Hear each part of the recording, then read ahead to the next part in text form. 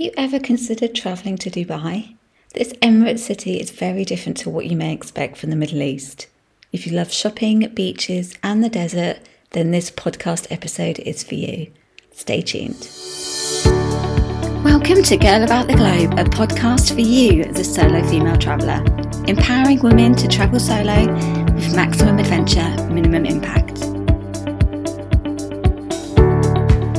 About 5 years ago, I had the pleasure of going to Dubai in the Middle East. I wasn't actually solo for this trip, I was with my husband at the time. I know a few friends of mine were a bit concerned about me going to the Middle East. I think it brings up a lot of preconceived ideas for people, but I've been very lucky to have been to quite a few countries in the Middle East now. And for me, Dubai just stands out as just an amazing destination to visit because it's full of cultures. There's over 80 different cultures there. It's just very cosmopolitan and it's very different to how people would think that the Middle East would actually be.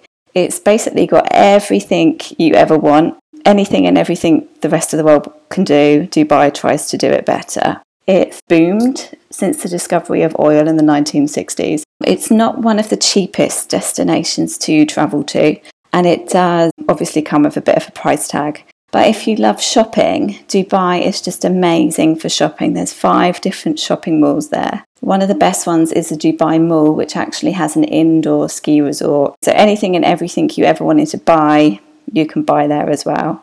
There's so much to do there. So you've got the beach. Jumeirah Beach is the public beach. So most of the big hotels charged for you to sunbathe on their beach. But if you go to the public beach of Jumeirah, it's free of charge and you can actually just watch the locals playing volleyball on the beach.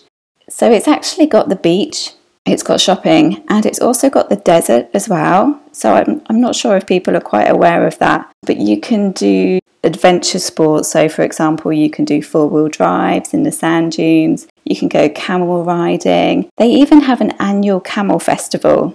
So you've got the desert, and then there's also the old part of Dubai. So I think when you think of Dubai, you think of all the amazing skyscrapers and the lovely beach, but they've actually got an old part. And visiting the old part of the city takes you back to the time when the city was quite a modest place and it was based on pearls. So they used to fish for pearls there. So you've also got the spice market, and then you can take a cruise on a traditional dhow along Dubai Creek, which gives you a contrast of the new and the old at the same time. What I really do love though, there's an area just along from the Burj Al Arab, which is a 7-star hotel, which is called the Souk Madinat Jumeirah. That's Dubai's own little Venice. So you can take a boat ride through the narrow waterways to the little marketplace. And you can actually take a beach buggy and cruise along the sandy beach as well. So this place is actually really safe. I was as part of a couple, but I did find Dubai very safe at night time. But this area is just lovely and you really don't feel as if you're in the Middle East. You feel as though you're in some European canal. It's just amazing, and it has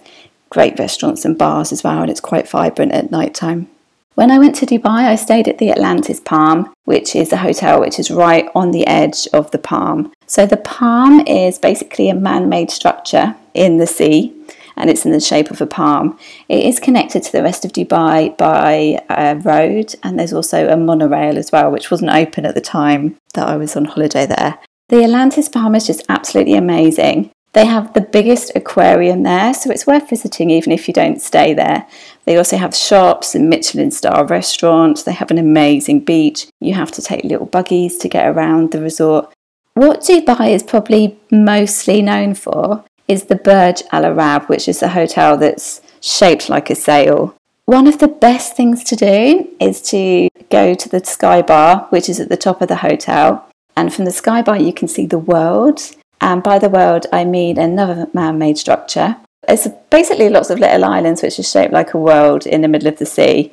And you get a really good view on a clear day from the Sky Bar at the Burj Al Arab. The way that I got around is by taking taxis. So taxis are metered there, or you can use the hop-on, hop-off bus.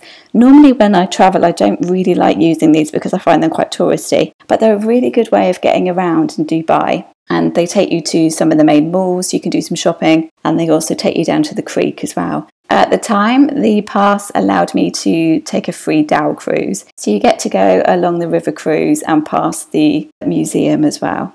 So basically, Dubai is just such an amazing place. It's probably my favourite place in the Middle East because it just has absolutely everything. It's also got the world's tallest building. I think it's a hotel, and you can also go up to the top floor as well. You get a good view of the city on a clear day. Dubai does get very hot, so sometimes there is some haze, which makes it difficult to get a really good photo. So one of my tips would be try and get as many photos as you can as soon as you arrive. Don't wait until the last few days, just in case you do get that haze in the sky. But the world's tallest building, it's called the Khalifa, the Burj Khalifa. And I think they've also got a Michelin star in there as well. So I only spent 10 days there, and I spent all my time at the Atlantis Palm. I found the people really friendly. There are obviously laws which you need to abide to, such as no PDAs, public displays of affection. They don't sell alcohol. The only place you can actually buy alcohol would be within your hotels. And you just need to be more conservative. You need to dress very conservatively. If you go to the shopping malls, you need to have your shoulders covered and also your knees covered as well.